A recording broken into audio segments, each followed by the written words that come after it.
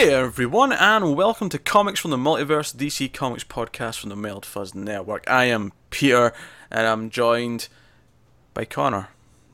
Oh, changing things up a bit there. Like to keep them on their toes. Huh?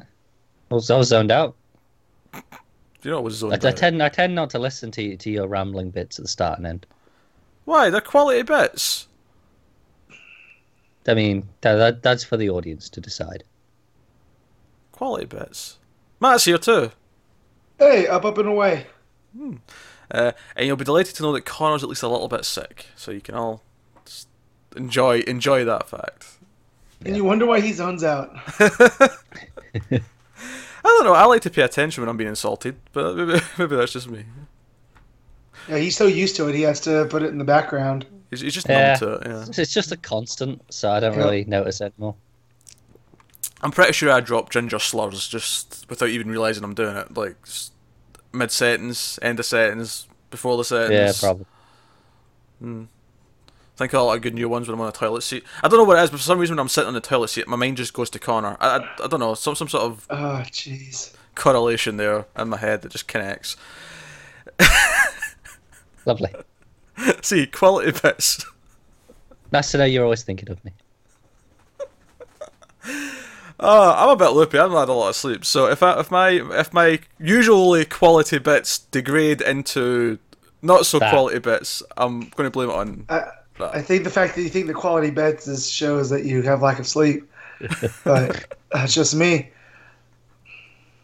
Alright, so we talk about comic books here. You might be delighted to know, so we can stop talking about this. So in this week's show, we've got a late week because it's a week 5, as is typical when there's an extra Wednesday in the month. We have Batgirl Annual Issue 1, Titans Annual Issue 1, Justice League of America Issue 3, and we have at least one of the DC Hanna-Barbera team-up specials. Matt did read one of those, so he's going to talk about Booster Gold / Flintstones Special Issue 1. The reason why we're not covering the rest of those, because someone did ask last week if we were covering them or not, is basically, at least for me personally, other than the Flintstones, I've never seen any of the other shows that the other team-ups are involving. So I really don't know what I could offer the conversation for any of those. No Space Ghost? No Johnny Quest? Never seen them. Yeah. Oh, man. I was a big fan of Scooby-Doo growing up. I loved Wacky Races. This was more my Hanna-Barbera stuff. Wow. But Same. yeah. And just say while we're on that topic, I love that there's a Scooby-Doo team-up book. I think it's a digital first every week. Oh. And Well, that's just cool. I made it two issues in the Scooby Apocalypse one, and it just wasn't for me. Yeah, no, this isn't that. This is Yeah. it rotates through teaming up with DC Universe people, and Right. that's it every week. I feel like the obvious Batman story to write with Scooby-Doo teaming up is that Batman will show go, there's no real ghost, don't be silly, and then they all go, yeah, we know, every week it turns out to be a person with a mask, but The Joker's just a man in a mask. we're used to this. I'd be surprised if it wasn't that, frankly, when they did it. Well, yeah, I think that was one of the main points of Scooby-Doo, wasn't it? It was about teaching kids that not to believe in everything you read or see or hear. It's always an old man with an amusement park trying to scare people away. I mean, when you think about it, it was really about warning children against creepy pedophiles, when you really think about it. These creepy old men try to get close to them with, smoking Old mirrors. man Withers. It's always old man Withers. Oh dear. All right. Obviously, it's the 5th week, so we're going to have some other stuff at the end. We've got some a fan question or two to talk about, and some movie news that I think we will actually talk about this week. Now, I know some people aren't as against the movies as we are, so got a little bit of shade last week for ripping into the movies. Wake up, people. That's all I'm saying. I'm not going to start the fire. I will say that the news this week is a little bit more on the positive side, surprisingly. Unless you're Connor, who Yeah. Well, Let's say we'll get to infuriated that. me the day this dropped. Yeah, let's save it. We'll talk about this after the books. We'll do that first. That's what people are here for. It's the main event. It's not for my bits. It's not for Connor's hair. Wait, but if it's the main event goes on last. Not in this show, it doesn't. You build to You it. build to it, yeah. Also, you want to waste the time first and then get I'm not to the sure books? Peter's ever been to like a gig or anything, to be honest. He's, I'm not sure Peter's ever been to like a gig or anything, to be honest. No. I don't think he realizes you do the support things first and then Yeah. you're in it. Then. Unless you're one of those fans who's like, I'm only here for the opening band, like who I've met a bunch of. Yeah, they're Oh, everywhere. they're the worst. They're the worst. The main event, and then the rest of it is an encore. It's the bonus bits. Yeah, but all the bands I like, the encore is all the songs you want to hear. They save them for last. That's just Again, your metaphor is holier than Swiss cheese. That's Pete Sager. Audio listeners, Pete shaking his fist. I miss doing this. I used to do this on 121 all the time to him. It's fun, isn't it? It is. Uh-oh. He's going for the air horn. You can't threaten me. We're doing this through screens. Unless you've got my wife in on this, duct tape holds no danger to me. Dear. Funny enough, that duct tape, I only own that duct tape because it was a prop for a movie. When I was in university, I was making... I could have sworn for a second then you said you only owned it because you needed to tie someone. No, it is! That's what I'm getting to. It was in the movie. I thought that was Yeah. like as a serious thing. I thought that's what you were going to No. say. No, Well, like, kidding aside, duct tape's not as good as zip ties. So just next time you know. I mean, you did the music for it, Cora. You've seen the movie. Yeah. But that's where that duct tape's from. And I've kept it around because it's handy. Like, every so often, I need a bit of duct tape. But the reason why I own it is because it was a movie prop. Duct tape is like an essential thing to life. It Yeah. just fixes everything. Yeah. You know, they say if you can't duct it, then you shouldn't use it anymore. That's what they say.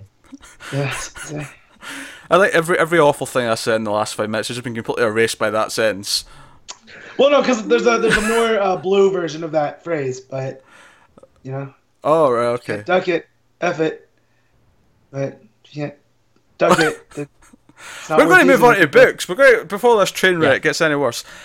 So first up this week we have Batgirl Annual Issue 1, which is Hope Larson writing the first. There's 2 stories in this book. There's and they're both about the same length of a normal book. Actually, it was kind of just like getting like 2 issues. So the first one's Hope Larson, and I actually didn't match which artist was with which writer. The second story is written by Vita Ayala. Ayala. There we go.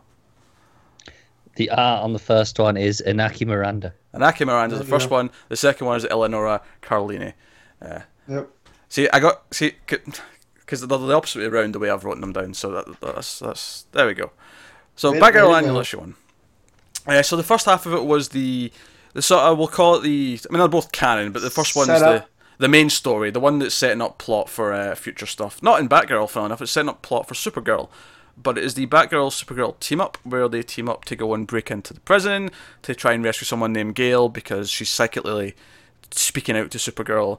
And after Supergirl runs into Batgirl, she asks for help, and they become the best of friends. Well, yeah, it's worth noting that she reaches out to her in Kryptonian, Yes. so that's what gets Supergirl so invested in breaking into Cadmus and trying to get Batgirl's help. Yeah. Although I like the idea that if it was in English, she would just ignore it forever. Like, Yeah, I don't that's care. what you do. No, So- not interested. It's like what the Ginger does when he gets insulted by everybody. It just goes to the background. Exactly. You have to have a filter for these things, and Kara has one for English. Right. So they break in. They have some fun banter. They encounter a cold-based villain, Yeah. Gotta have another one of those.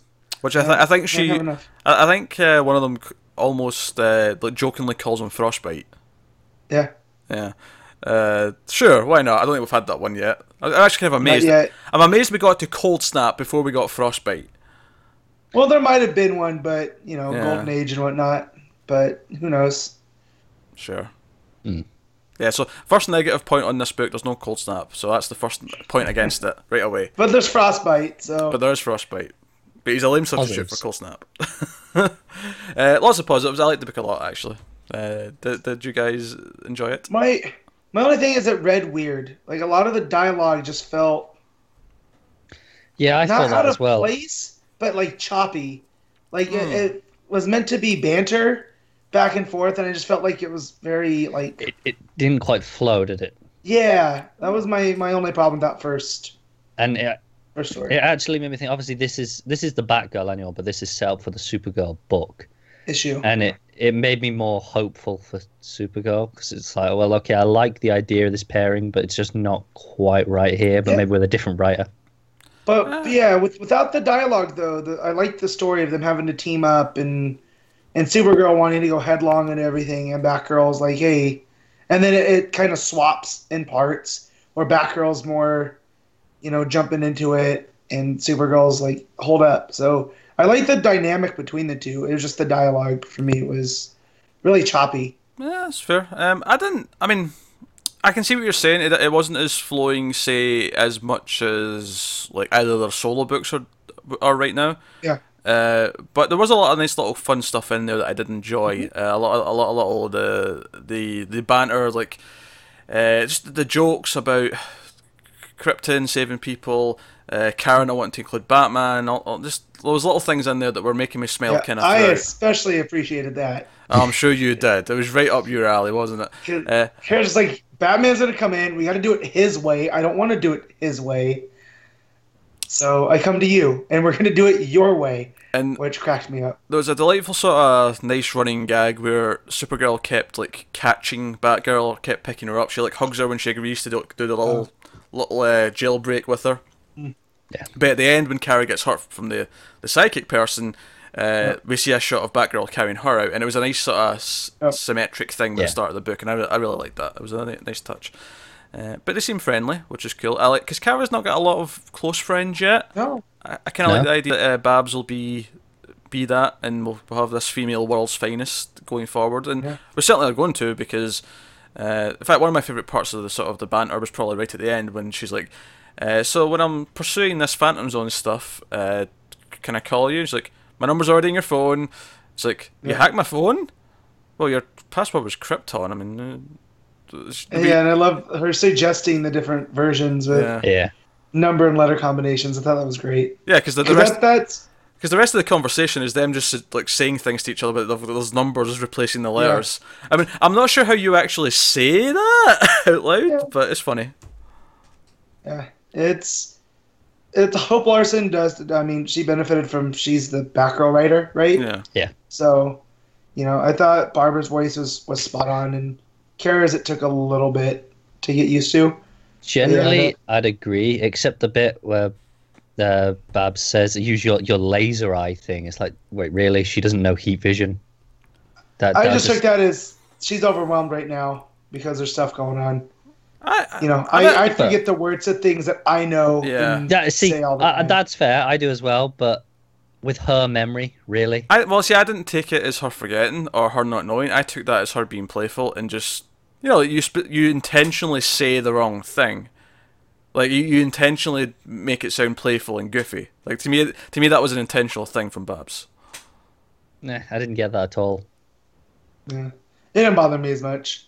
I'm just like, okay. Yeah, because I got that she was essentially saying that as a joke, and then Kara, being not used to Earth humour as much, didn't really get the joke and just corrected her. Yeah, she hangs out with government agents all day. Like, this is the first time, really, we've seen her with someone around her own age, even though Babs is out of college and whatnot, and Kara's still in high school. She can relate more easily, I think, to Barbara than, her parents or the DEO. Yeah. They find this Gale woman, they break her out of the cell, and she starts like speaking Kryptonian to Kara, and she wants to go to the Phantom Zone because there's someone there who can fix what's wrong with her. We don't know what that is, but it's made me curious. Why would anyone want to go to the Phantom Zone, and who's she talking about? So lots of good questions there. Mysteries. Yeah, and we know that it's going to somehow tie into Emerald Empress in some way in the next arc. I don't know if she's going to be directly. Yeah, I don't know if she's going to be directly involved with these, but I could see it being another Legion member or something in the Phantom Zone or something like that. Yeah, maybe. There's a good chance they're setting up Mon-El, because if he's in the Phantom Zone. Oh, that's true. Yeah, Mon-El, because and that would go in line with the Supergirl TV show, because he's a character there. Yeah, I know they're but hopefully he's better than the character on the well, show. yeah. I'm just they've been doing that synergy kind of deal where it's not a direct, like they tried with Green Arrow and the New 52, and it was terrible. This is more manageable, where you're trying to make it more in line with the Danvers and whatnot. So I could see them doing that. I'll tell you what, they can put Felicity back in the Green Arrow comic for one page, as long as it's just to imitate what Legends of Tomorrow did with her this week. Then I'll be A-okay with that. I would happily pay for that. I'd pay a high price for it. And like they could put like sometimes where like Marvel do every time where it's an important issue, so they put like the dollar premium on. Yeah. There's no extra pages. There's just a dollar premium. But I'd pay it just to have that there. Actually, no. Do you know what I'd do instead? I would buy every single book they release in a month. If they want to do, remember they did the whole variant month with all the movie covers. If every single issue had a second cover where it was her being killed in a different way by different heroes and villains. That'd be amazing. The Felicity dies really month. Don't like her. You make me you're making me miss Arrow a little bit, but then I remember that I don't have that much time to get that angry. Oh, no, it's not worth your time. And don't worry, that wasn't really any spoilers for anything. Technically, yes, Felicity did die on Legends, but it wasn't real Felicity. It was like an alternate timeline thing, and it was a quick joke. It wasn't actually a plot point. Yeah, if you guys know Legends, then you know that everything's alternate timeline there. So yeah. So don't worry, you've not had any plot points ruined for you. She just dies very brutally, and it was really satisfying. So that was the first Batgirl story. So obviously it's essentially 2 issues we get to talk about because that was real quick, the art. I really enjoyed the art in this first half. Me too.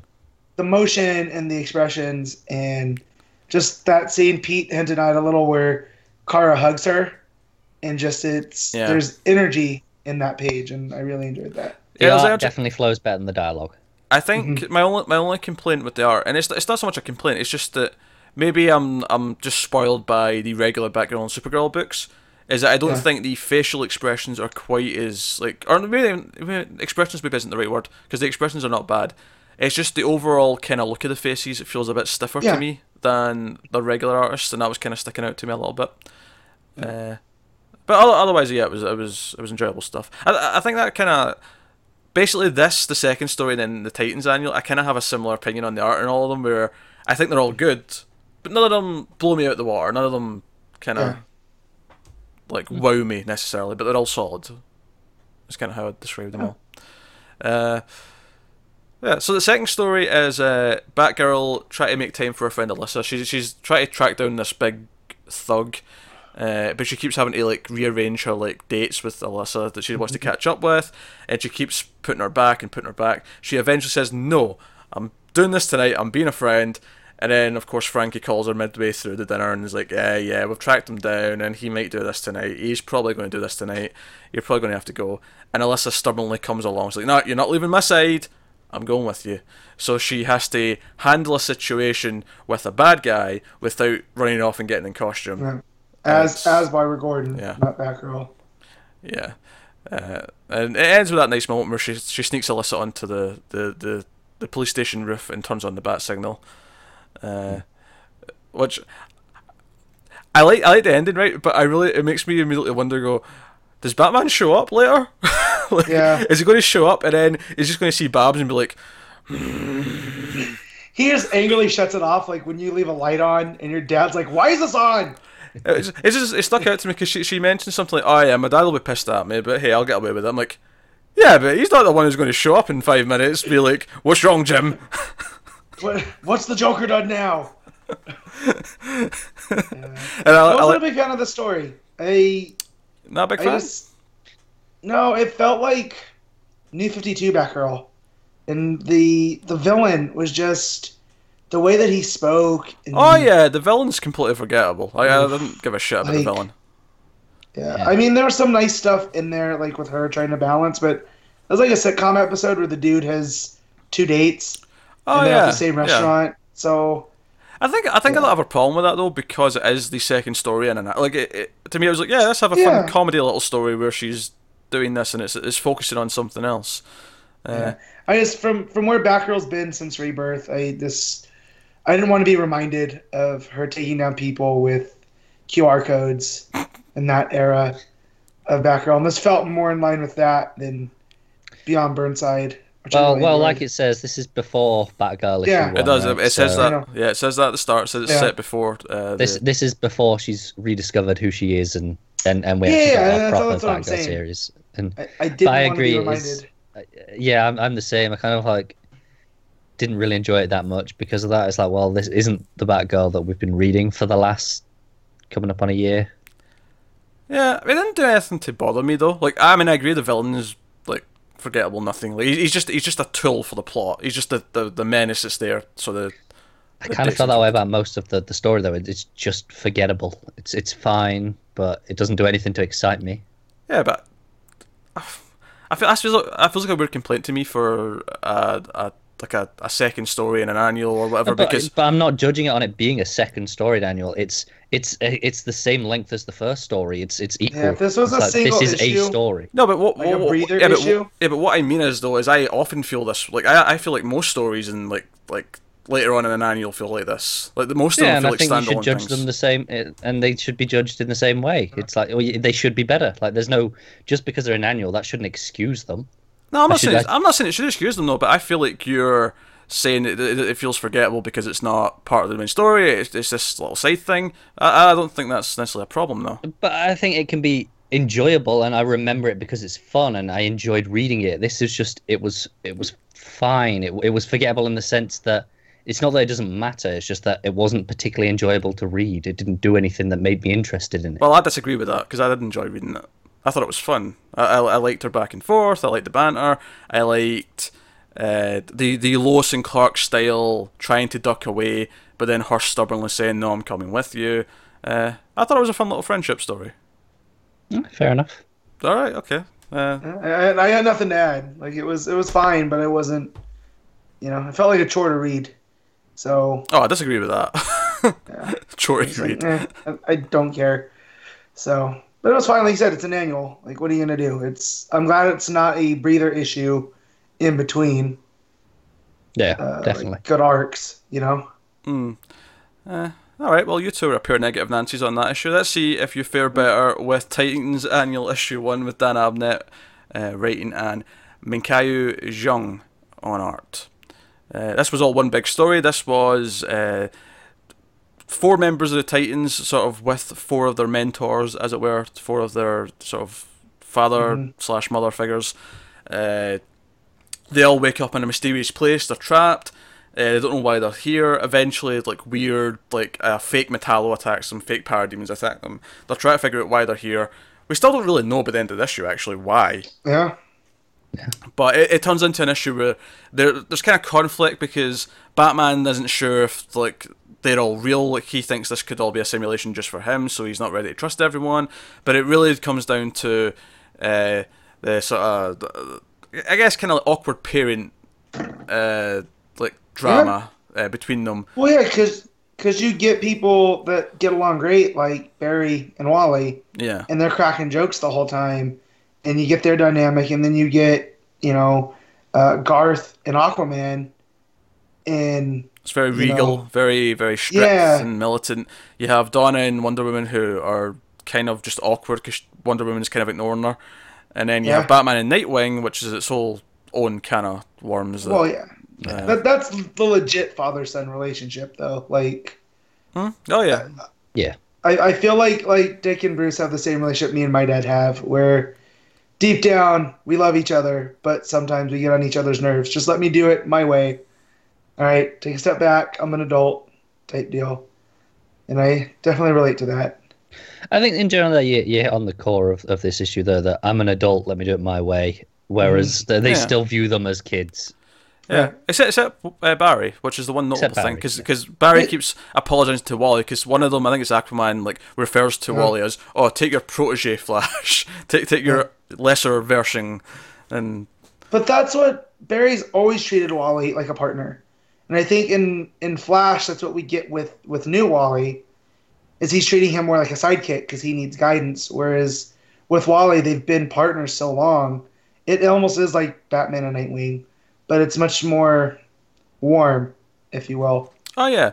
Do you know what I like about the Batman stuff in this is that he's very like untrustworthy of them because he's not sure if they're actually them. Even Dick, because obviously he trusts Dick in real life, but Right. he isn't sure if it actually is Dick. So he's being very abrasive even with him.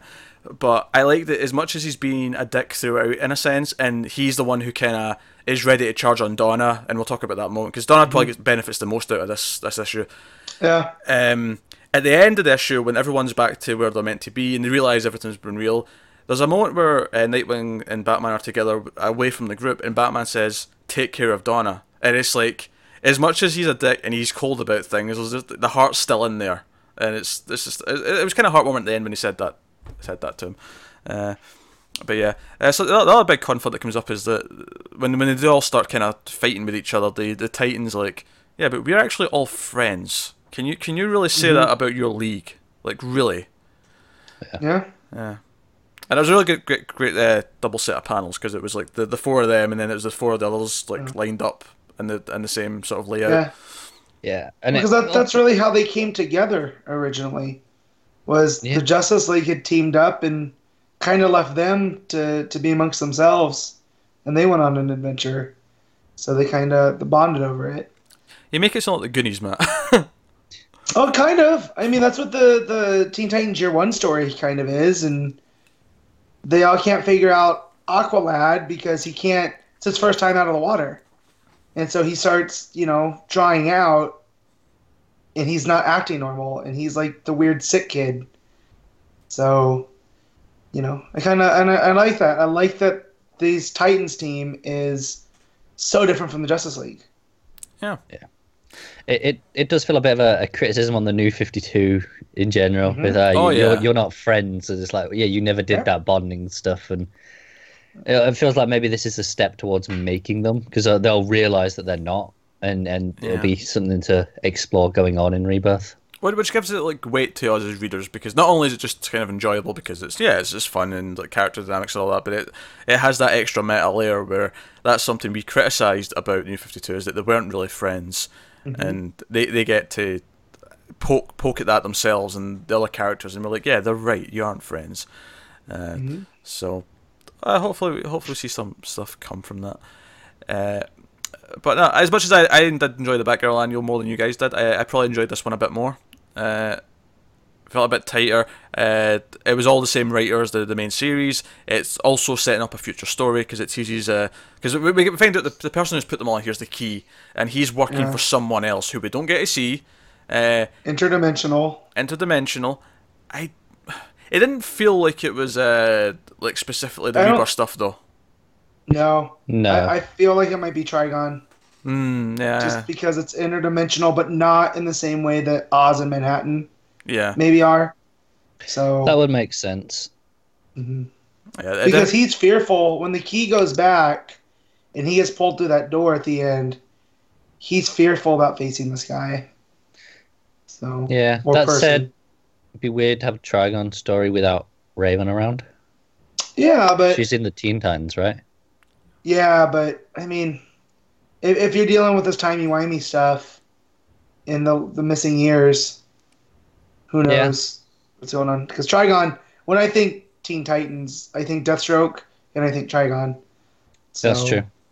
And we're getting a Deathstroke story later, in the months to come. So I could see it. Who knows? Maybe this will somehow end up working into the Lazarus stuff. The contract. Yeah, it could do. Maybe it'll somehow... Interdimensional Deathstroke might be the scariest thing ever. That'd be cool as shit. Well, we only get Speed Force in that crossover. Maybe he's like spend some time in there, threatening people. Also, the Key. He's a Justice League villain I never really got into. So that was from a time I don't think I read that story. I thought that was weird. I'd heard of him, but it was like, the Key. Yeah, I vaguely remember this guy, but like I don't really know anything about him. Yeah. So there's a bit of exposition about him, and I was just like, okay, he can open anything. Yeah. All right. Cool. Yeah, he hangs out with Cold Snap. He's at the same sort of what I don't know. Call it the J-list villain bar. Yeah. Yeah. Seems a bit generous for Cold Snap. Oh, right. V-list. He's V-list. That's closer. If Cold Snap's on the V, I don't want to know who's on the Z. Watch a Marvel movie. So Yeah, that's not fair. that was a bit harsh. They're not that bad. That was. It was a softball, Matt. I had to hit it. I know. It was so easy. Especially since a lot I'll of give those. you- It's just because a lot of those villains are Right. actually better in the books. Like Malekith, for example, is a much better character in Thor the books Yeah. than he is. the only one I would give you is Corey Stoll in Ant-Man because I can't even remember his Oh character's name. yeah. Well, And I really enjoyed that movie. Yellow Jacket. So- I remember his villain name.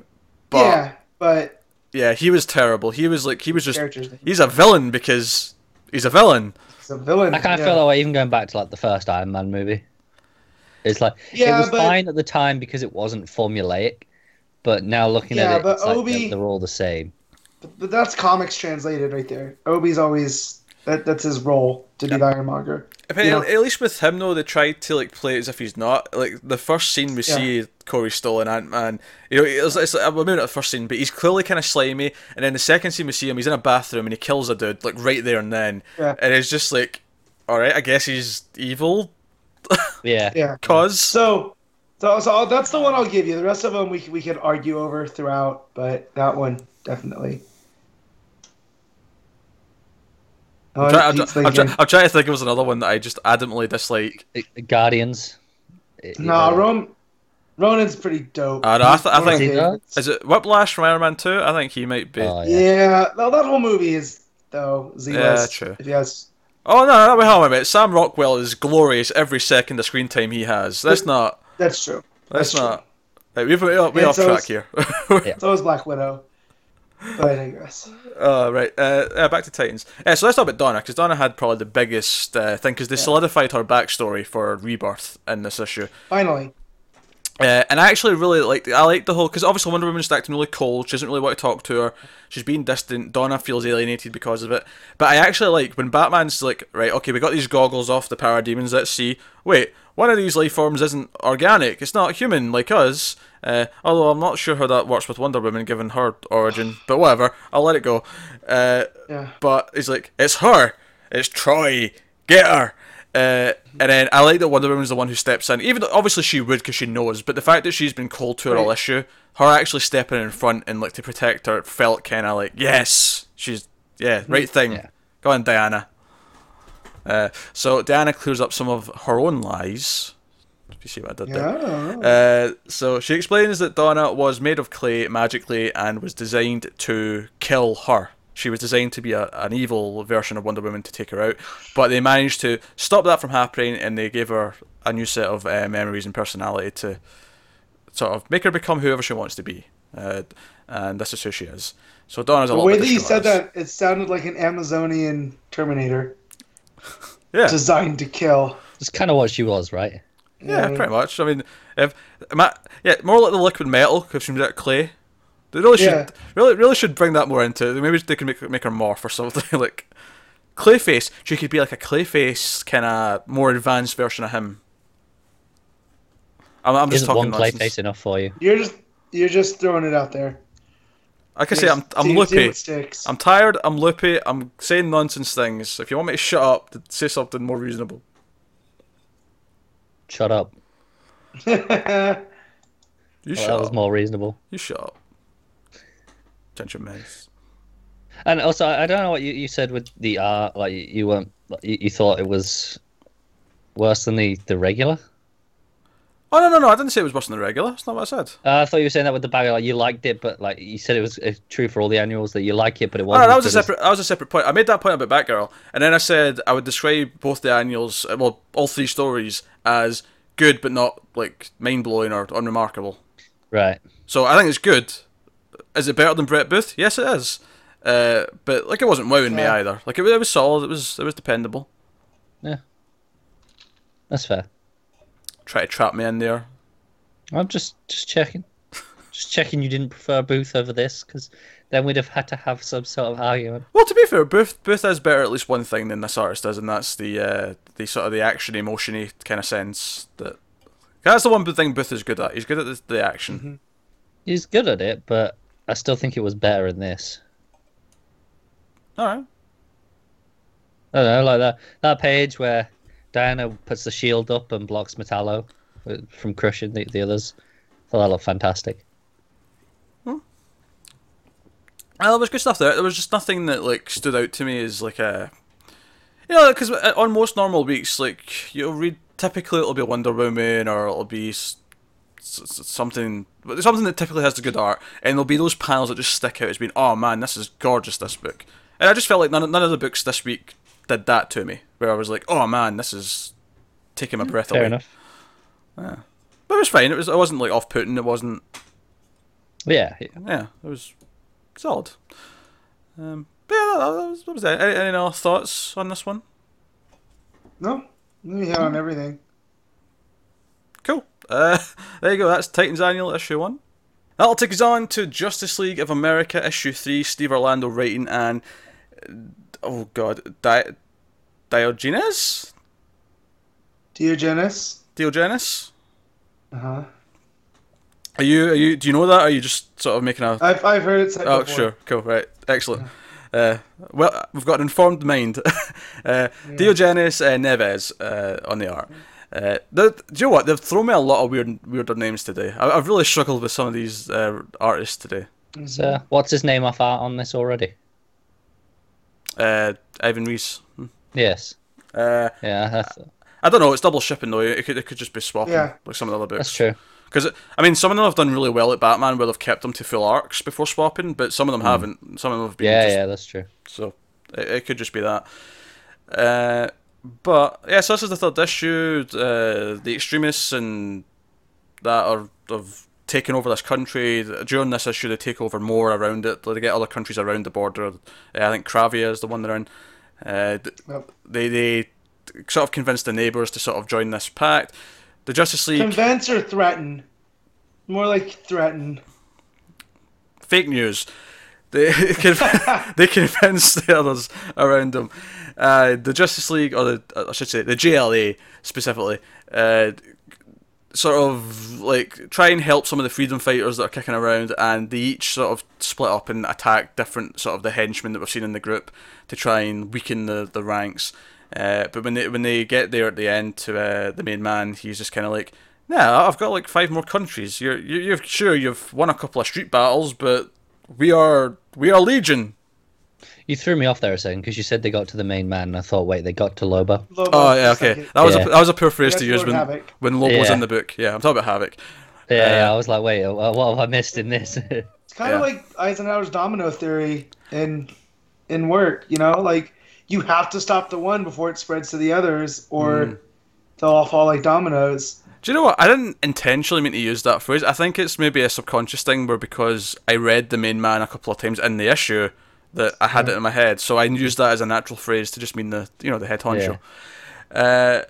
This was kind of consistent with the last couple, and by that I mean it was like okay. They need to fix this if they want me to keep reading it, because I have hope for this team. I'm over the extremists.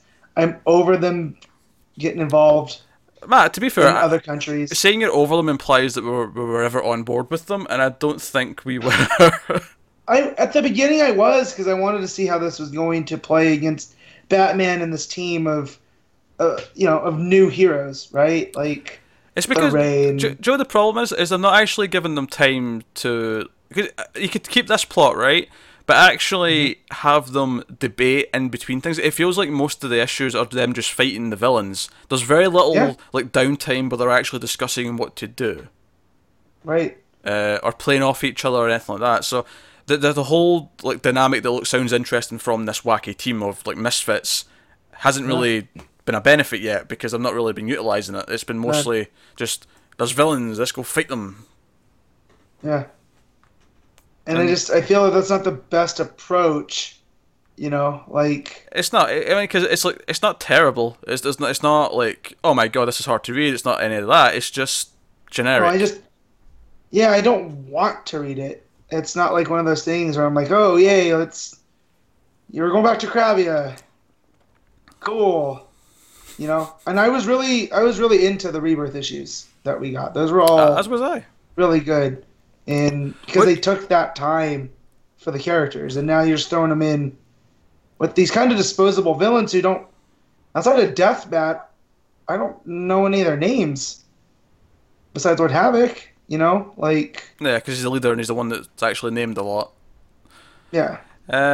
Yeah, I mean, obviously we did like the Rebirth issues for the most part, so we're actually really in. I mean, they get enough credit that I'm going to stick around till the next arc and see how it develops. Well, that's always, yeah. I always give something like this an arc to go before I drop yeah. it. But I think here especially because we did like those Rebirthers, and that was Orlando, and that did make those characters seem interesting to us.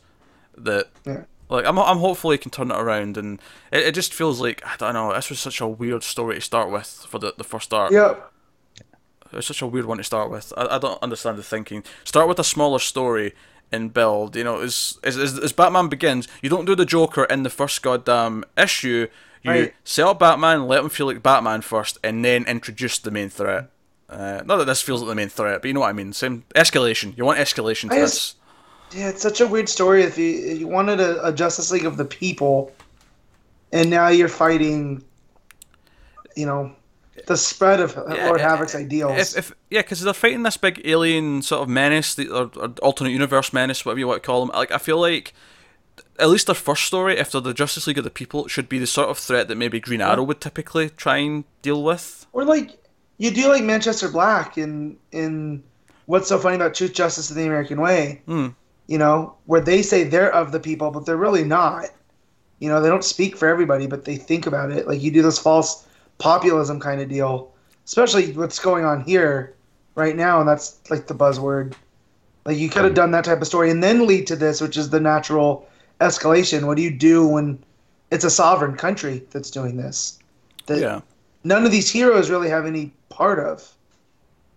So, yeah, it's just weird. I like them going and helping another country that's like, more obscure, not one that most people will know or think about. Like, I like that. I like the idea that the heroes are for everyone. They're not just for, like, but the West. But again, you know what'd been cool? You make it Markovia, and you enter, the Markovian royal family, and they're the ones. Oh, sure. Do you know what's kind of weird now that you mention it? Obviously, this is the team dealing with these international incidents like this. The point is that they're not just for the West, like you just said. They're for all these places. I know exactly where you're going with this sentence. Exactly. Continue. Yeah, this is the Justice League of America book.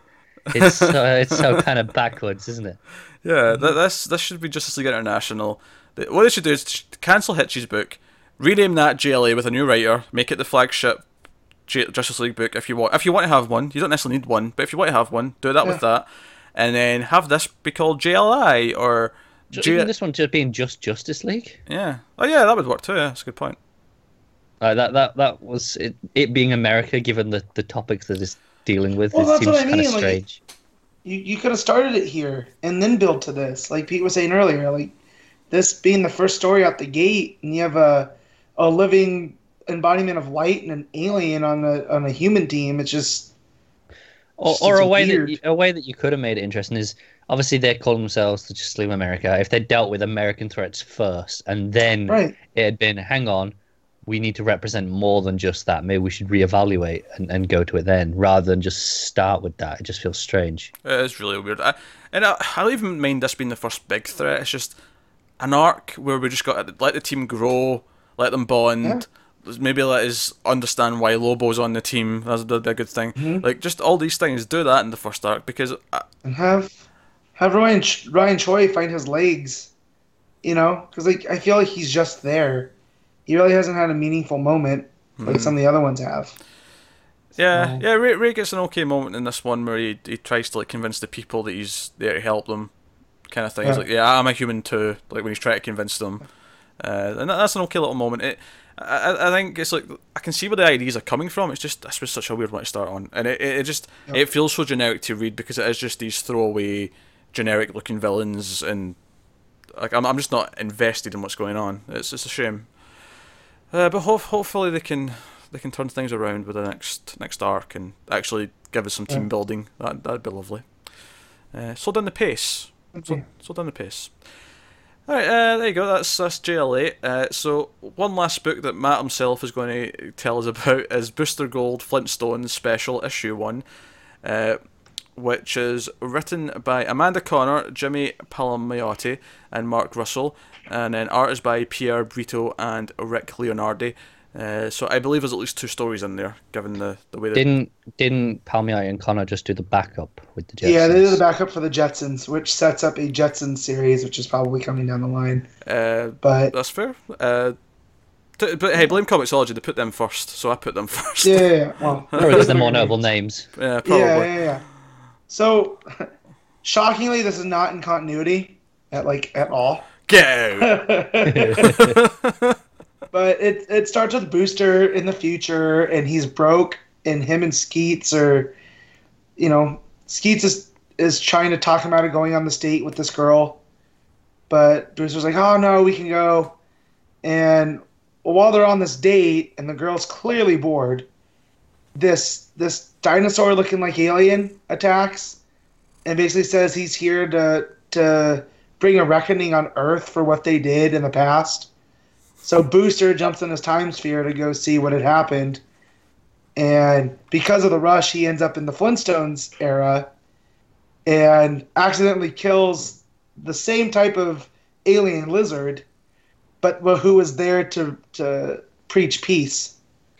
And because Booster going back ends up causing the chaos that happens, in the future. Sounds like a typical Booster Gold comic. Yeah, right? So they get stuck there, and that's how they end up with the Simpsons, the Flintstones. Where the Simpsons come from? Wow. Brain fart. Big time. But they end up with the Flintstones, and it's mainly just Fred and Barney, and it ends up with some comedy because there's dinosaurs and Booster being Booster, trying to get his way out of it. He tries to reach out to the time stream multiple times to get some help, and every time he does, something bad is happening because the time traveler he's reached out to is at this notable moment in history. And it, this one time traveler ends up getting eaten by a dinosaur because it gets distracted by Booster.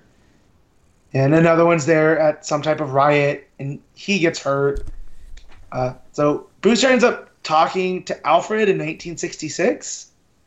So you see kind of some Batman 66 stuff. And he tells Alfred, can you loan me some money? Put it in this bank account. I only need $5 because, he's broke in the future. So he uses his basically one lifeline to make himself rich when he gets back home. Inflation. Right, right, exactly. And so they end up kind of fixing the time sphere, but not before the rest of the aliens get there that are preaching peace. And they want, they see this dead leader. But Booster's like, hold on, I have a plan. And because he's cut in half, he starts using him like a puppet to tell him that everything's okay. And it's really morbid, but it's also so Booster. Like him trying to do this, and it falls off, and you see his hand shaped like a puppet. Still, and this is where it feels straight out of the Flintstones. Exactly. And they end up going to the future, and Fred and Barney are still there. And they don't know what to make of it all. And Skeets ends up time traveling, or another one of the time travelers ends up bringing the dead alien prophet to the future to tell the other aliens that what they're doing is wrong. And it's this whole big thing, and they end up sending the Flintstones back, and Fred's with Wilma. He's like, you won't believe the day that I had. Talking with trying to help Booster fix the time sphere and all. So Booster goes and checks his bank account, and at the end it turns out he has $1 billion, which in the future isn't that much, but it's enough that he can go out on this date and he gets a do-over. All that interest over however many thousands of years. Yeah. This sounds like far more of a Booster Gold issue than a Flintstones. Yes. It was. The Flintstones are almost background characters. I mean, you see Barney with his junkyard, and it made me want to go and check out the Flintstones ongoing because it's definitely not, Hanna-Barbera's Flintstones. There's more edgy. So the lizard alien is preaching peace, but also the ability to have erections longer than 4 hours and not calling a doctor. And Wait, so what? the cavemen are Yeah, Oh, yeah, let's not gloss over that. What? yeah. And so when Booster shows up and kills them, the cavemen are all kind of like, oh no, now we're gonna have to call a doctor again. So there's some funny jokes and jabs that go throughout, but it's definitely more of a Booster story than a Flintstone story. Which I think. But it did, I think. I think that probably suited Matt more than anything. It's like, oh, this is more of a Booster Gold story. Oh, that'll do me just nicely. I think that if the goal was to get people to check out the Hanna-Barbera line, I think that does its job, because now I want to go pick up the first trade of Flintstones. Because I've heard good things. I just don't have really the room in my poll to check it out. I like Flintstones as a kid. I don't think I like it enough to want to read a comic about it. Whereas Power Rangers, I'm like, oh, Power Rangers comic. I think that's what interests me about what they're doing with the Hanna-Barbera line. It's not exactly what you saw as a kid. It is edgy. I mean, sometimes it works. Sometimes, obviously, the Scooby-Doo one didn't work so much. But maybe Flintstones does. Maybe. And so the backup is that Jetsons that Connor and Palmiotti did, and it's kind of in the vein of Flintstones, in that it's familiar, but it's not quite the same, and it deals with George's mom, who's dying, is talking with Judy, and because they're the closest, and there's like this whole end of life thing. It's almost like she's choosing like doctor-assisted suicide, but she's not telling the rest of the family, just Judy. And they're trying to locate her, the rest of the Jetsons, when they finally turn her tracker on, which they didn't want to do because they don't want to deal with an angry teenager. Because, thousands of years in the future, who does still want to deal with an angry teenager? They end up finding that Grandma has become Rosie, the robot maid. So that's how they're setting that up. But it was kind of a sweet and dark story of an old woman trying to have one last moment with her granddaughter, before she goes through this. So, again, not quite Hanna-Barbera as I remember it, but still good enough that I might check that out. I hate when DC does this type of stuff where there's so much I want to read, I just don't have time and space for it. I think I might have seen half an episode of Jetsons once. I love Jetsons. Really? When I was like 7, so yeah, I have no... Like, you were saying names there, I'm like, I have no idea who these people are. Okay. Don't worry, I'm with you, Matt. Yeah, it was... I actually, as a kid, preferred Jetsons to Flintstones just because of the future and flying cars. And I could see that. That's it. I prefer the future, but I do like dinosaurs, so... As do I. Yeah. So what's not to love about dinosaurs? There's that fan theory that actually Jetsons is a prequel to Flintstones because of the talking animals and the dinosaurs, and once they can reclaim Earth and get back on the land, they restart kind of being primitive. So they've cloned dinosaurs, but they're living in rock houses, and they've forgotten about all that. So they're a people with amnesia. That's why they're the modern Stone Age family. So stuff you find on the internet. Yeah, I do like Connor and Palmiotti a lot as well, though. So if they do have a Jetsons ongoing from them, I'd probably check that out. Cool. There you go. Well, that wraps up the book. So that is record time. We're so used to going like 2 hours at least on these episodes. But don't worry, we're not going to rush off just yet. We'll stay around and we'll chat for a bit. These 5th weeks give us a chance to just kind of relax and talk nonsense and maybe discuss other things that are going on that are related to DC, but not necessarily exclusive to. So let's talk about the movie news that dropped this week. Because there's always movie news that drops every week now. There is, but this one is easily the most interesting movie news that's dropped from DC in well, ever maybe.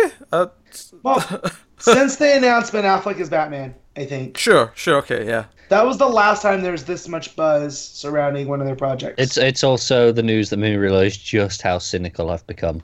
Yeah, you've become... Yeah, I know. I wanted to choke you. I did. That's fair. Matt, welcome to my like Wednesdays through Saturday. I gotcha. So yeah, well, this is the thing, right? So just to set up why this story even means anything, I think to us, I just want to point out that we have been really cynical when it comes to DC movie news, mostly because Batman v Superman for us was a train wreck, an unmitigated disaster. Suicide Squad was also a disaster. In some cases in a different way, in some cases the same way. But either way, It's much. Did you I say think it it's was a less of a mitigated- disaster. okay, less. Mitigated disaster.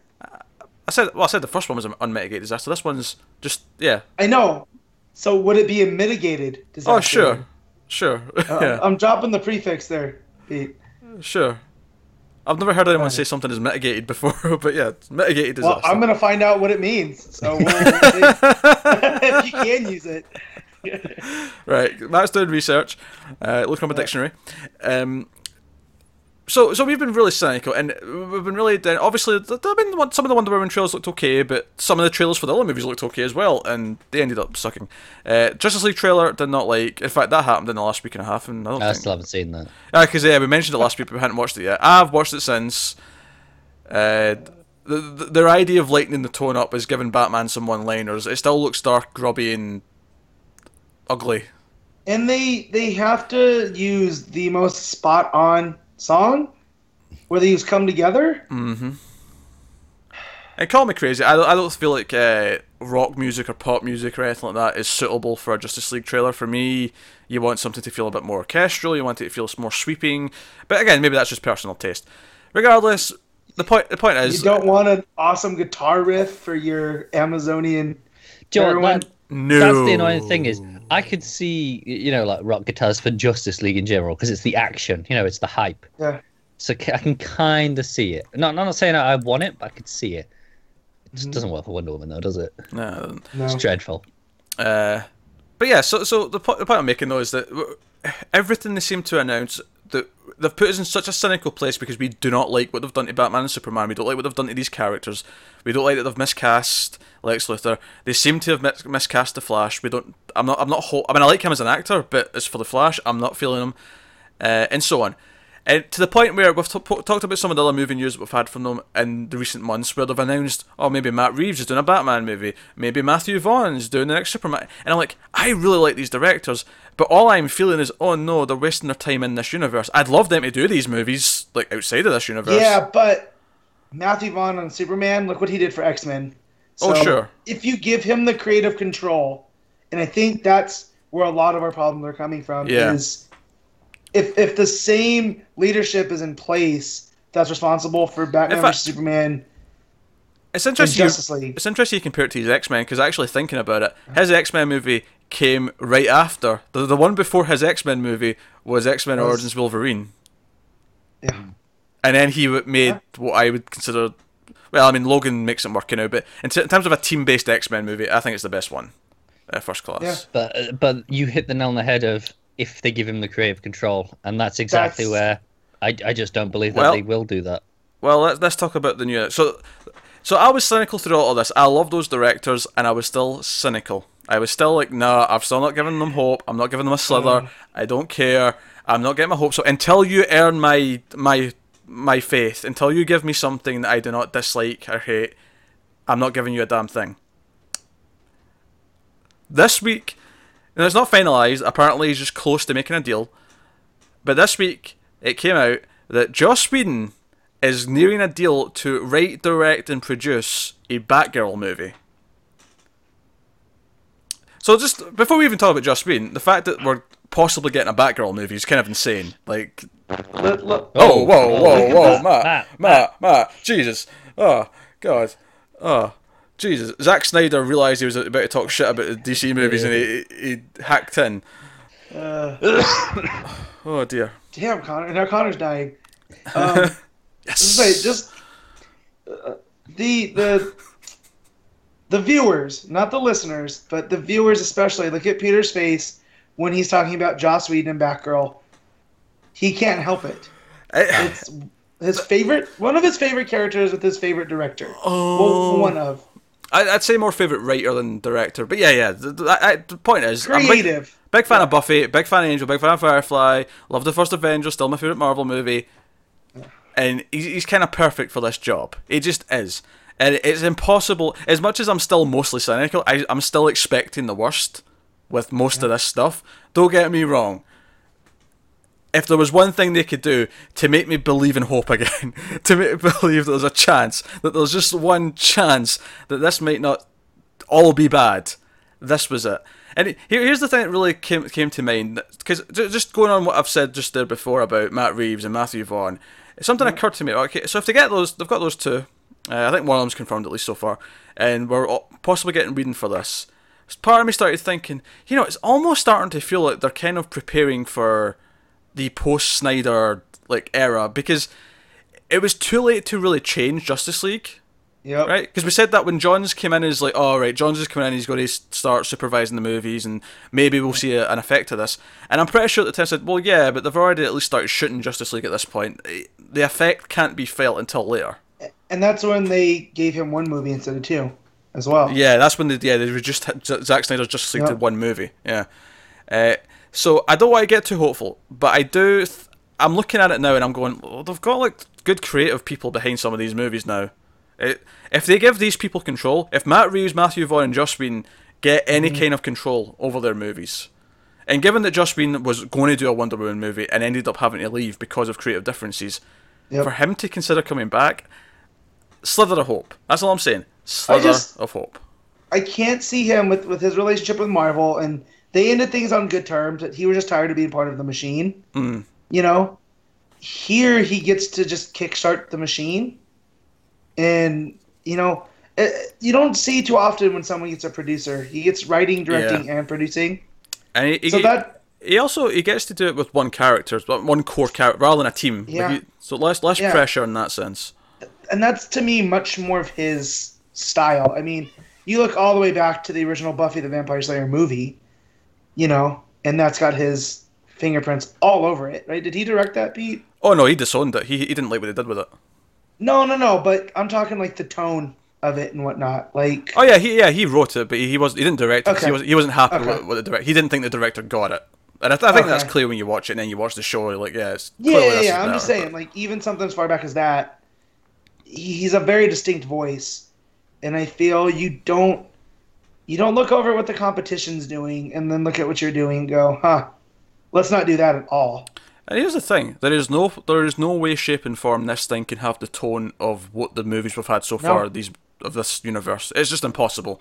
It's going to sound like a Joss Whedon movie. It has to. Yep. It's impossible for it not to, unless they have someone come in, unless they kick him off and rewrite his script. And that's the point. Why are you going to Joss Whedon?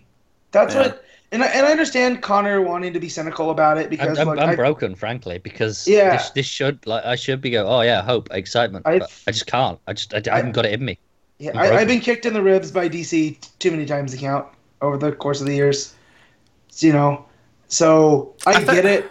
I think that they've thrown so many good director names at me now that they're trying to get that I'm like, at least from a personnel standpoint, they're trying.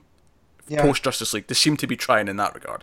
They can't lock down a Flash director, but hey, we'll see. But then again, if they're going to rewrite everything, and if you end Justice League with Red Skies,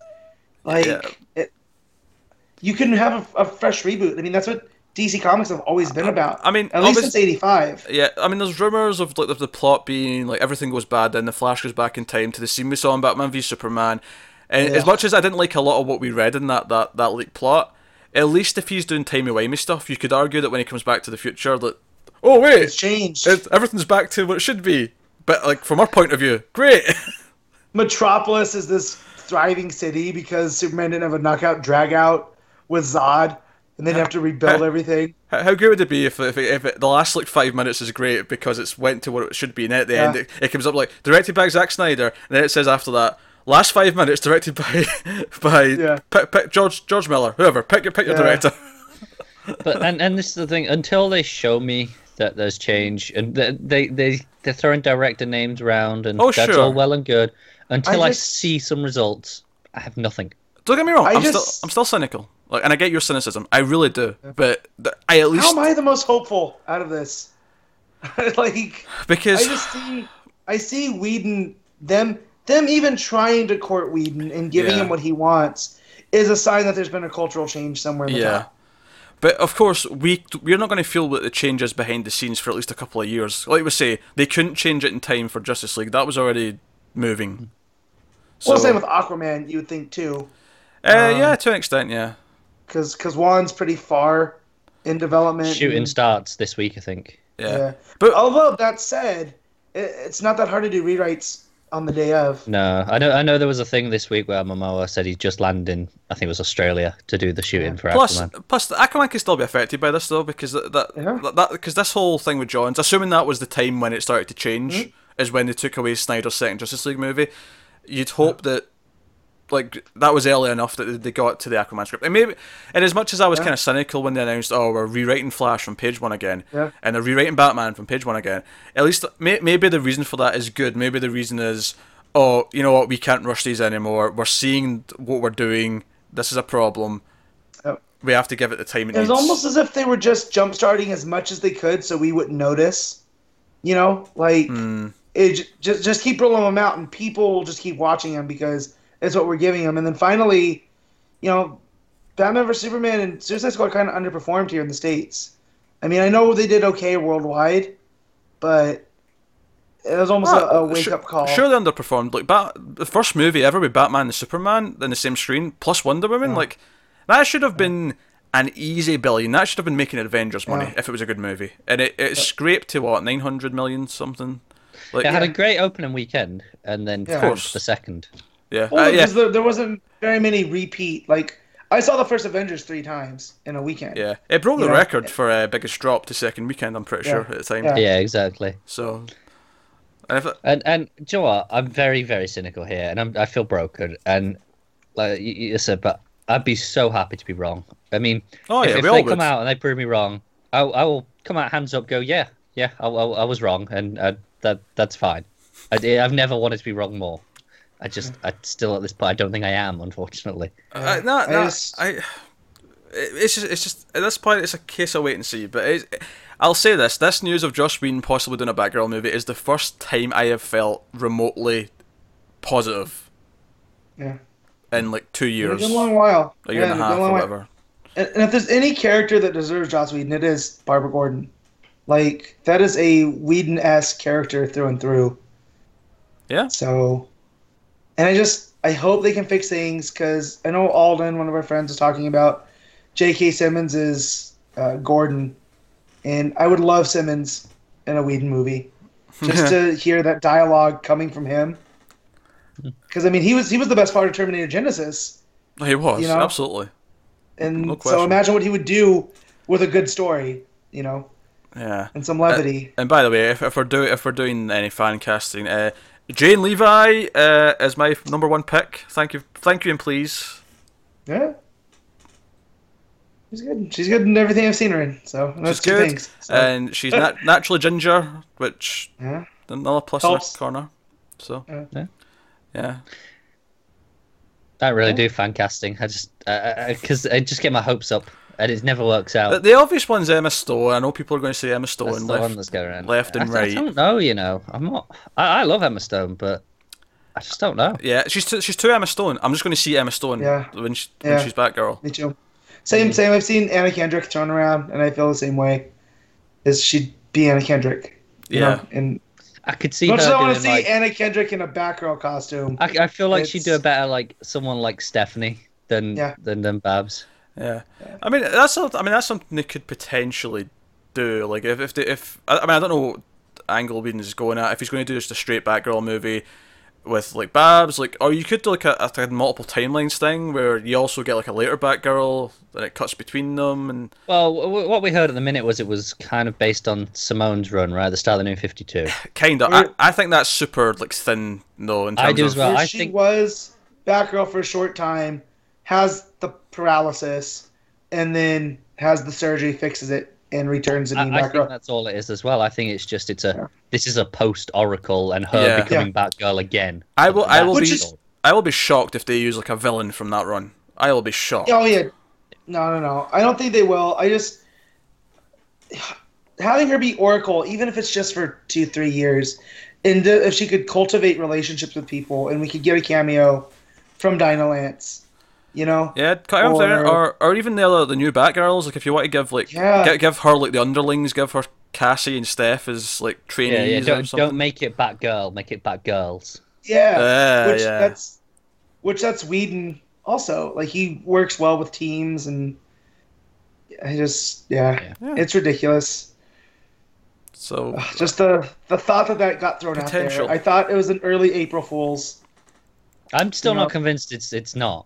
Part of me is like, someone jumped the gun with posting that. let's not forget as well that there was news a little bit ago. It's less set in stone in this one, but there was talk of them doing a Nightwing movie, and I'm just like, as much as I'm upset that it's in this universe with this bastardized Batman and Superman that we've got so far, part of me is kind of like we're getting like family character movies now. Like, this is kind of but cool. these are far enough out that they Yeah. can fix it, and that's just probably me being the hopeless optimist that I can tend to be. Hey, You know, Superman, man, I know. hope. I know. So there's still time to fix it, and that's always what gets me with these DC movies is, well, they could fix it. It might not be, burning my eyeballs with acid. I don't think it'll be this year, Matt. I think we have to accept that Justice Yeah. League is going to Oh. be a train wreck. Me and Connor joke in our chat that we're telling you we're going to go see it, and we're just not going to, and then make stuff up on the spot. Because how far off could we be given what we've had? But I'm not excited to go first day on these anymore. There was also that rumor of how long it was this week. Oh god, 2 hours 50 minutes. Which, don't get me wrong, if it was a good Justice League movie directed by someone who was competent, I would be excited for a 3-hour movie. And that was supposedly debunked straight after. Okay. You know. It's also But- too early. Like, I feel like the runtime wouldn't be locked in yet. I agree. A lot of they have a slow-mo. rough idea, but especially they haven't got an edit of it yet. Yeah. Not to that extent. They'll have rough cuts, but because they finished shooting that a while ago, so they'll have rough cuts But I mean, just think about how much gets cut out of some movies. Either for good reasons or bad reasons, and you end up with much shorter things. So. But all I can think is, oh my god, I'm gonna have to sit through nearly 3 hours of that shit, and that is not a feeling I should have about Justice League. Yeah, I what know. on earth is going on? And let's be honest, it's the sort of thing where we're going to see it no matter what, because we're going to have to talk about it. And actually, here's a question for the audio listeners of the show. Tweet at us and let us know if you want, because obviously we do the movie reviews with 1.21 Gigawatts, which is a show we do on YouTube. If you would like the audio versions made of the DC movies and put on the audio feed with this podcast, that can be done if you would like to listen to it as well, because it is kind of a companion thing almost to this. It's easy enough to do, so if you want that added to the feed, and obviously you can easily skip it if you don't care, if you don't want to hear us complain about the movies, you can easily skip it, but because that will exist. There was a 2-hour Batman v Superman discussion where we tore it to shreds. Oh my god! on And the even YouTubes. before that, was a good a half-hour one of when we had the midnight one, just an angry reaction. Oh, that's right, yeah, there was a good like 30-40 minutes of us just like being angry, and then there was the proper 2-hour like in-depth discussion. Oh, we Yeah. were super pissed about that. Oh man. Okay, let's get away from the movies, right? Yeah. Oh, finally! We got some various questions, and I want to maybe tackle one of them here on this episode because we've got a bit of time. Let's do this. It sent in a few. This is from Mitchell Godfrey, who's one of our regular viewers, and he sent us some stuff. This was mainly for the 52nd episode, but I thought I'll steal one for this, and we can have a little discussion. So this is back to the comics. This is back to the current books. Now he specifies 5. I don't think we'll do 5 each. That seems like a little bit overkill. I think we'd struggle to think of ones for 5 each. But so what he wants to know is for books that we've dropped in Rebirth, right?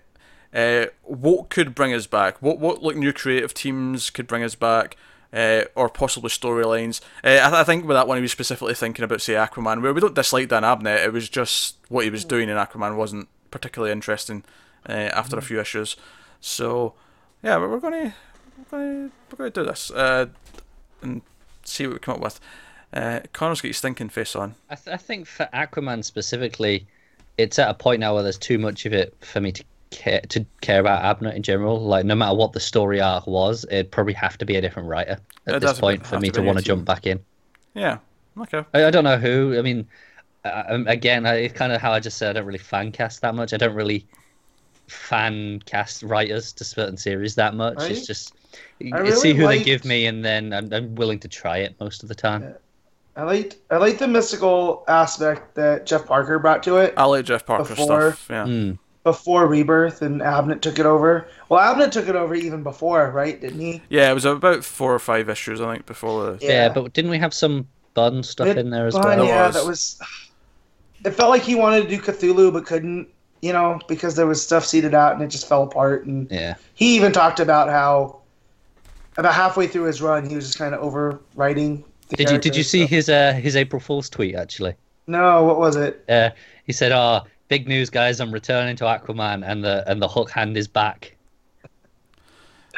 That's Oh, dear.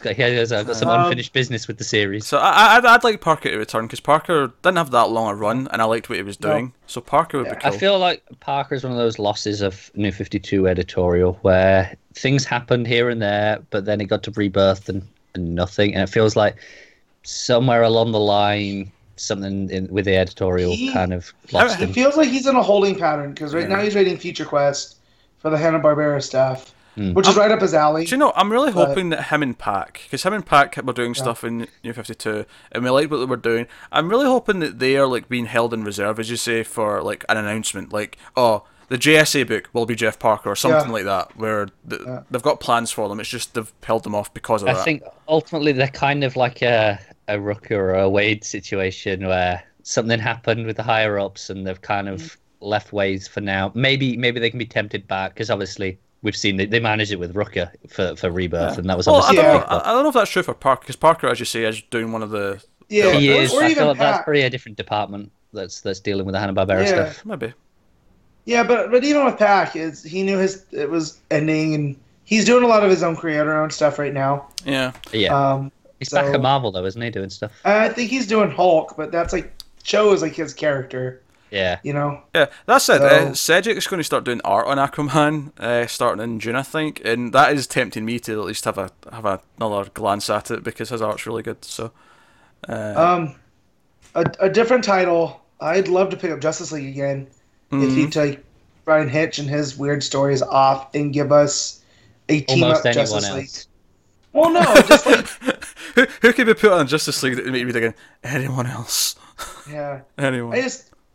I mean, some of the best issues of it, you know, and granted I only read the first 6 and then the Justice League Suicide Squad, but like Seeley, I think Seeley telling these kind of one-shot adventures of the team, or even like different random team-ups of the team. So you could get a Batman, Aquaman, Wonder Woman story, and they're teaming up, and then you can do the Green Lanterns and Superman, you know, in another story. So it kind of becomes Brave and the Bold. Kind of, or you just do a big story that has all of them, you know, instead of these like weird blockbuster trying to do big huge things and throwing Cold Snap in there. It's trying to emulate Hickman, isn't it? Yeah, just have fun with it. Like, it doesn't have to be the flagship that John's had it. Like, most of the years I've been reading comics, Justice League wasn't the flagship. Yeah. You know? How's about this one? How about All-Star Batman, right? I like the new writer. I'm happy with that as it is. You are, but... I'm not. But we're not, so... but All-Star Batman, I don't need the new writer. I just need Scott Snyder to remember how he used to write. Like, if he remembers what he was doing during, like, Black Mirror, I would be so onto that book again. I'd be all over it. All over it. That's all it would take. I don't need a specific story. I just need him to write like he used to. I mean, I'm happy with it as it is, so I have no complaints on that book, unfortunately. Well, tough. Trying to think what else I've dropped. You've dropped a few things. This should be easier for you than it is for us. It should. I'm trying to think which ones would make a big deal for me to come back to.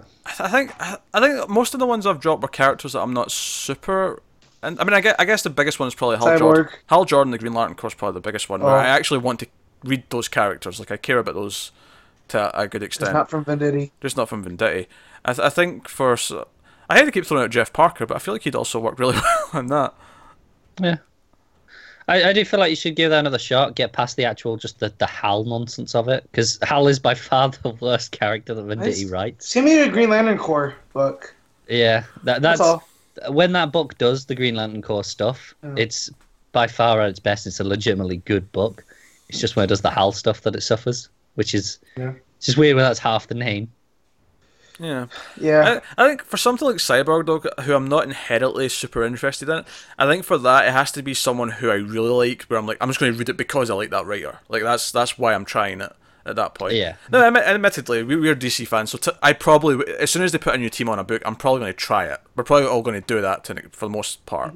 But if they put someone great on a book like that, where I'd be like, oh man, especially if they get like a big grab, like, so, I mean, there's no hope of Wade coming back, and I'd rather Wade be doing something like Superman or Yeah.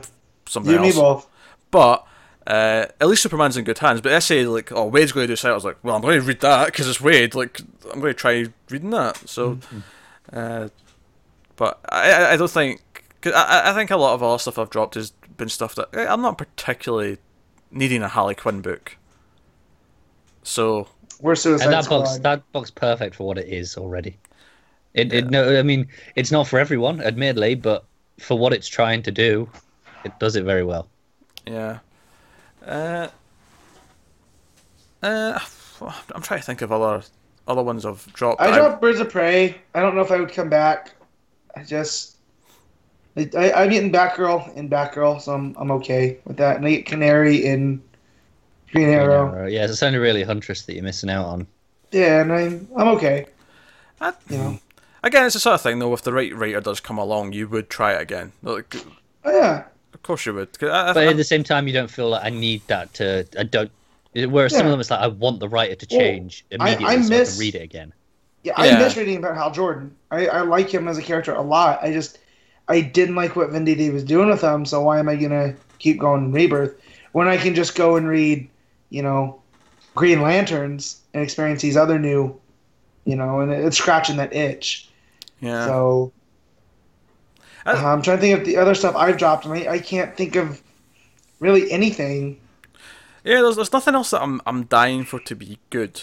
Like I think it's been kind of lucky in the sense that most of the stuff I want to be good is good. So Yeah. I'm in a really kind of happy place with that. Obviously, there's other books that we want to appear, and hopefully they're good as well. Like we want JSA, we want Shazam, we want whatever. Yeah. Honestly, I think my biggest disappointment of things that I wanted to be really good that I haven't enjoyed is probably JLA. But I don't know what I can do to fix that because I like Orlando for the most part. It's just whatever it is on that book is just not working for me. Yeah, that's true. But again, is that something you'd maybe try again if like say Second Arc comes along and we say, oh by the way, it's changed a lot, Connor. It's doing... Yeah, if I hear it's like infinitely better, then yeah, I might give it another try. And this is the thing, I don't want to say, oh, it'd take a different writer for me because, like I said, I like story. Orlando. That should be Yeah. enough that I'd want to read it anyway. So Yeah. I don't know. Maybe if it is just much better, then maybe I'll try again. Yeah. It's a tough question because, like I say, but it's tough for a good reason. It's tough because most of the books we want to like, we do like because we have the Yeah. right people on them. There's no like great shame. I guess maybe an All-Star Batman, but I don't really need a third Batman book. Like I'm fine with Batman and Detective. Like if All-Star Batman just goes away, it's like, well, I'm getting a Batman book every week. I'm good, Yeah. kind of thing. So, but another part of this question was it could include characters you'd like to see pulled into the larger Rebirth universe story. Zatanna. Straight in there. No my answer for that one. All right. Yeah. Okay. So, which book? Assuming she's not getting her own book, which book would? Okay, as soon as you're not, I think it would be interesting to actually throw that in, like the actual wherever the Rebirth story takes place. You know, when they're going against Manhattan and all that. But pull in the magic side of things. Say, well, maybe we need to fight this on multiple fronts and try different things and bring in someone like Zatanna and Constantine into that. I also don't think it'd be a terrible idea to say add her to the Birds of Prey. I was just thinking that. Yeah. I want her and Barbara. That we're would going- probably be something that would make me try that book again. Actually, That's I'm just thinking because obviously Canary's got a stream, but other than that, they're pretty much hand-to-hand combat. grounded. Yeah. Yeah. So this gives them someone a bit wackier that gives it a different dimension. and you do have Zatanna and Dinah teaming up quite a bit in the past. Yeah. The Fishnet Squad. Exactly. Yeah. Yeah. Well, and just like Barbara trying to figure out how the magic works, because she Yeah, has to that'd know be- how things work. Oh, I just thought of a Zatanna good. always just like It's magic. I also have a good one. Something that will make me try Justice League again. I mean, admittedly, I'd rather it wasn't Hitchley, or so. Obviously, I want a new writer. But also, even if it was Hitch. but even if it was a Hitch, I'd probably try at least to see it. And Connor, if it was JLA, it'd probably get Connor at least trying it again. And that's my main man, John Jones, Martian Manhunter, popping in. Quit it with the main man when you're not talking about Lobo. I know, it's really I'll throws say it. main man as much as I want to say main man. Oh, you bastard. Bastich. But no, seriously, Martian Manhunter. Like, seriously, add him to a book, and I'll be like, oh, I kind of want to see how they're introducing him again. See, I would Not agree, Wildstorm. except Not I didn't Wildstorm. really like. Did either of you read his ongoing that he had in the DCU thing? No, No. I was kind of checked out with the books by the time DCU was Right, kind of.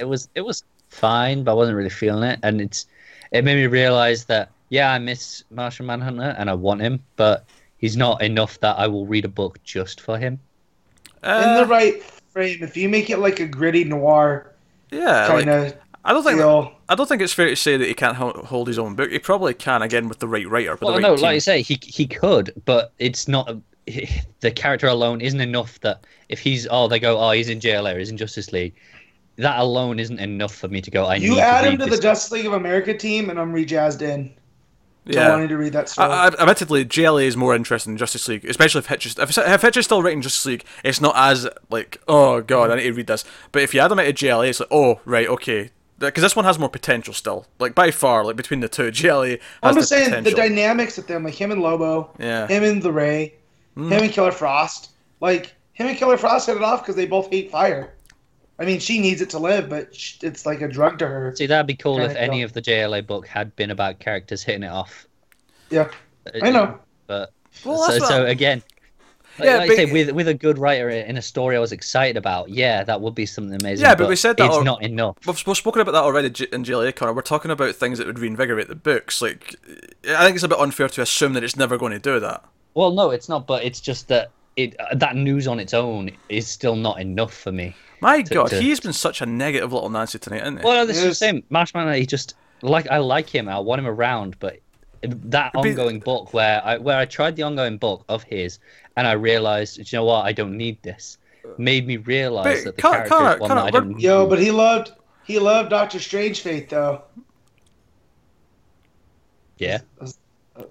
I was making a Doctor Strange. But Connor, joke. we're talking about like things that would make us hope, things that would make things better.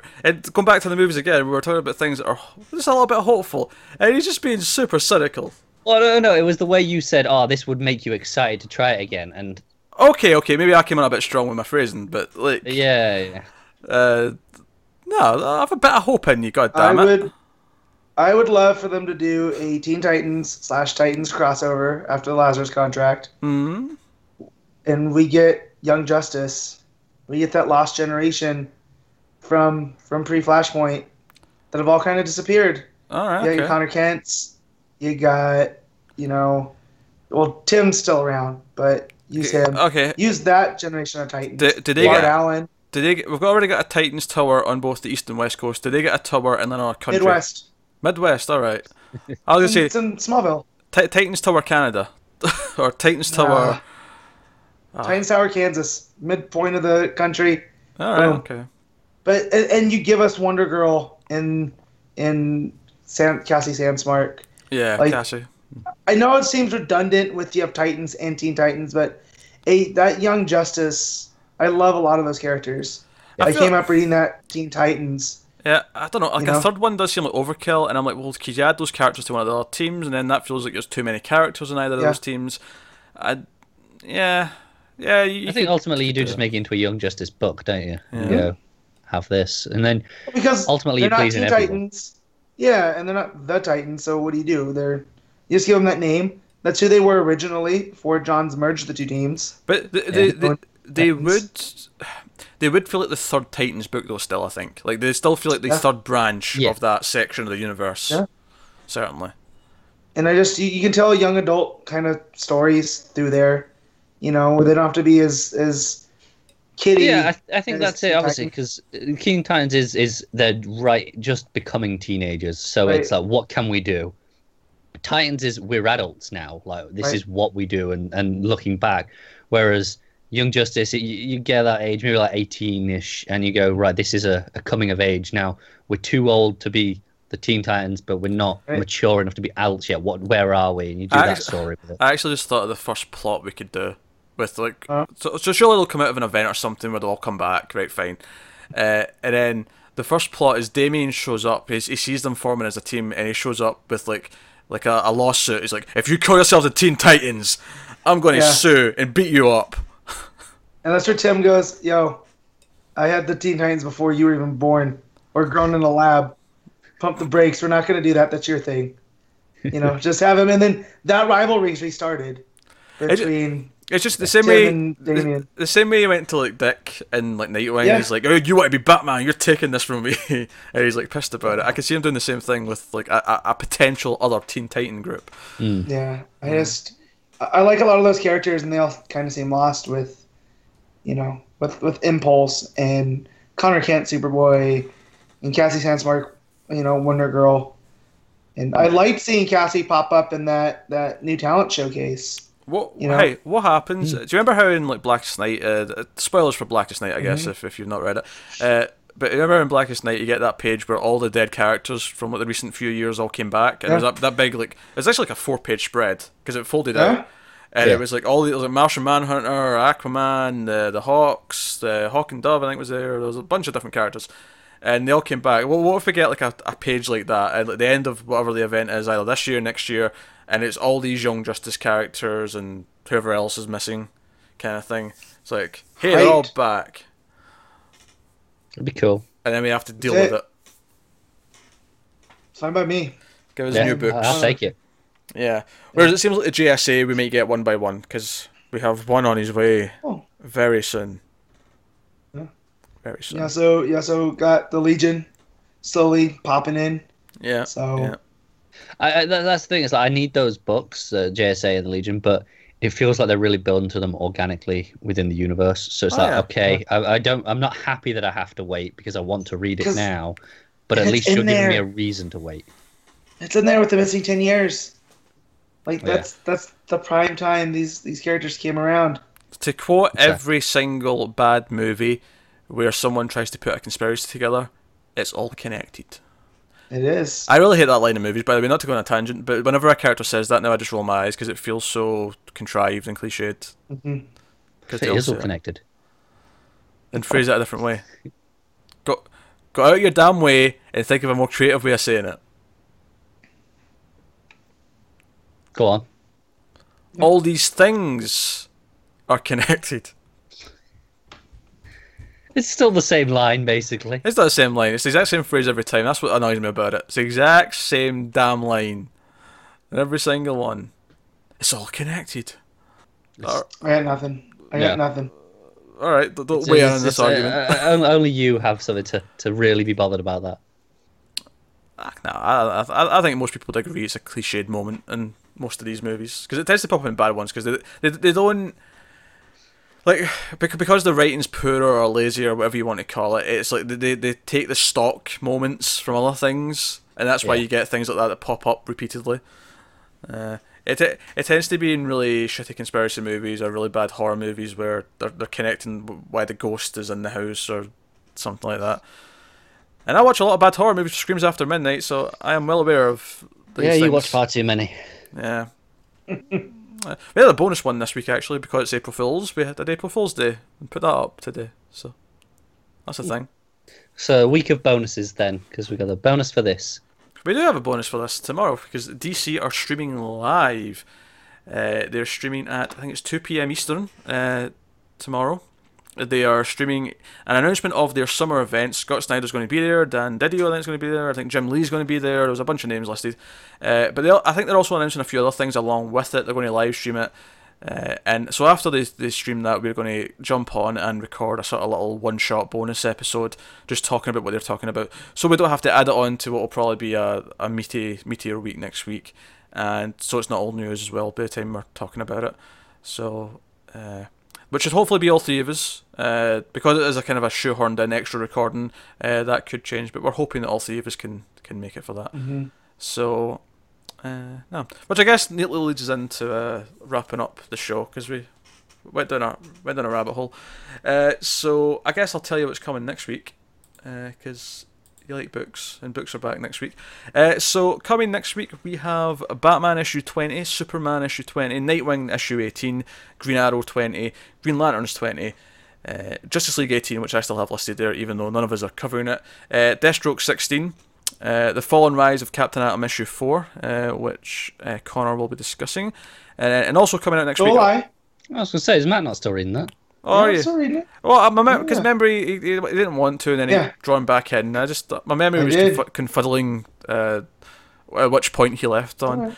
And then we're not covering these, but also out are Harley Quinn 17, Cyborg 11, and Aquaman 20. And yes, okay, you're doing the backup in Harley Quinn. Yes. Yeah, I was just going to say Harley Quinn 17 has the backup by Paul Dini, so I will be checking that out and seeing if it's worth following along.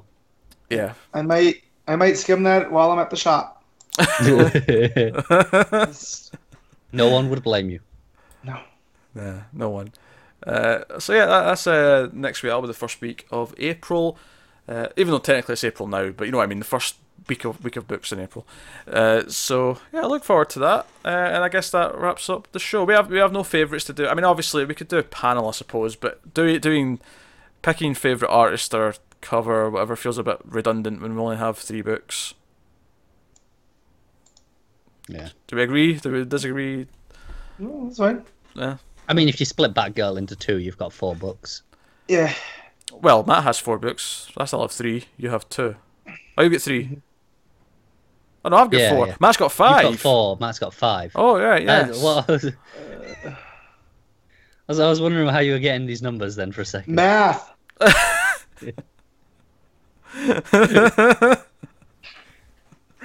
All right, I'll give you a favourite panel. It's in Titans when Aquaman, when they're talking about who imposters could be, not knowing each other properly well, he accuses Wally. He's like, a couple of months ago, none of us even knew who you were, even you, Flash. And it's the panel where Flash steps in front of Wally and says, "I do now," because he's sticking up for Wally. And so that's my pick. That's my pick for panel. Mine will be. Go ahead, Connor. Mine's just the one I mentioned earlier in Titans with Wonder Woman, with the shield under the Metallo, saving, I think it was Nightwing and someone else. It looked great. Yeah, cool.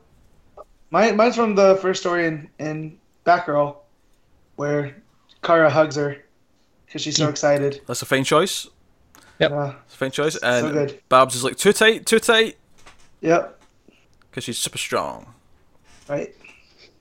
Cool. Yeah. There we go. So you got a little bit of a favourite section. The rest of them feel kind of redundant, but there you go.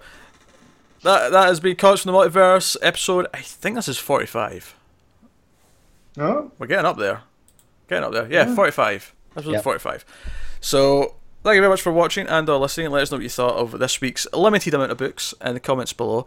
By all means, give us your thoughts on the Joss Whedon Batgirl movie, and if you do like the current DC movies, apologies for the concentrated hate, I guess. Get used to it.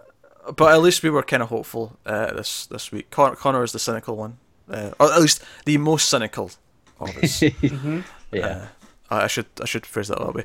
Anyway, so yeah, that's us.